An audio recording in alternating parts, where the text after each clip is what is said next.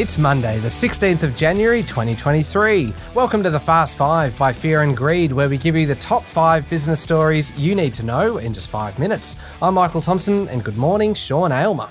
Good morning, Michael.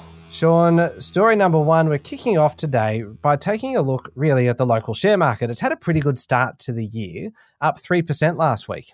Yes, a couple of bits of information helping markets around the world, including Australia. One, there are signs that inflation in the US is slowing. That'll eventually lead to a slowing in the pace of interest rate rises and ultimately an end to rate increases. Number 2 is the easing of COVID restrictions in China, notwithstanding the severe health impacts. It's encouraged equity investors. The S&P ASX 200 closed at 7,328 points on Friday. That's only down about 5% since its peak in April last year.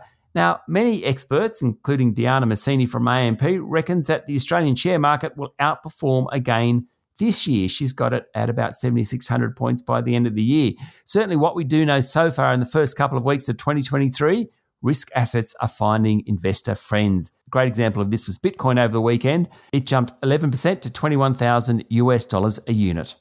All right, on to story number 2. And Sean, the housing market at the moment is in pretty poor shape to kick off 2023. Prices are still falling, little hope of a turnaround anytime soon. Much of that is because of rising interest rates. That's right. It's showing up in home loan approvals, which are tumbling according to the Bureau of Statistics.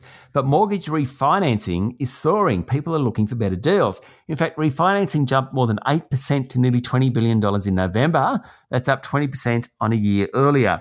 The home loan approvals released on Friday showed 10 consecutive months of falls in home loans. 10 months. Incredible. We're back to pre-pandemic levels.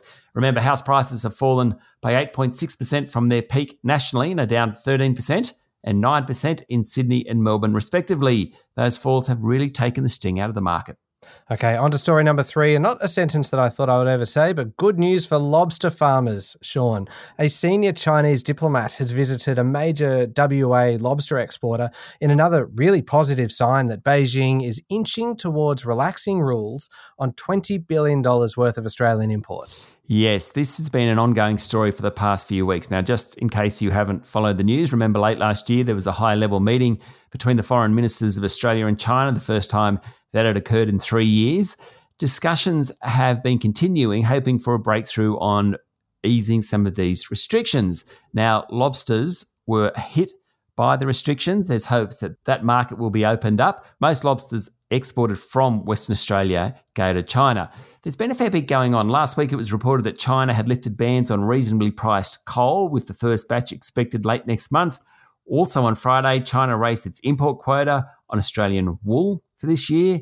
And last week, it emerged that Australian and Chinese trade negotiators in Geneva had begun discussing the possibility of Australia dropping its WTO challenge to China's punitive tariffs on barley and wine. All that, small steps in trying to normalise relations between the two countries again. All right, story number 4, Sean. I don't know whether you've ever considered this as an investment option. Server stations. The latest Ray White commercial figures on servos say that yields, what you can get back from investing in a servo, have jumped by nearly 30% over the past 12 months to close to 6%. Funny, I haven't considered investing in servos a long time ago. I didn't know enough about it really. 6% though, better than shoving your money in a bank, better than most dividend yields. Of course, it comes with more risk. Now, nearly $1 billion worth of servos changed hands last year, 50% more than 2021. Higher mortgage rates and lower valuations for service stations have provided enough incentive to put a rocket in the market. Now, servos are pretty popular with many investors. Mostly you buy the property, then you lease it out to a blue chip organisation, Coles or Woolworths or 7-Eleven or someone like that. Also, they're often on highly visible and popular property sites, so they can be redeveloped in the future. The fly in the ointment is what happens when electric vehicles are adopted en masse.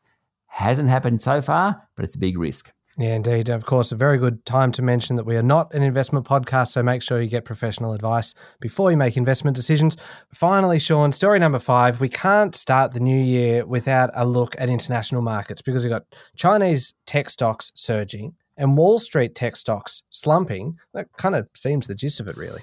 Yes, that's pretty right. If you look at Wall Street first, it ended last year pretty meekly, but it's had a good first couple of weeks in 2023. Now, according to Bloomberg, 5 of the really big companies, Apple, Amazon, Tesla, Microsoft, and Meta, are responsible for nearly half the S&P 500's losses.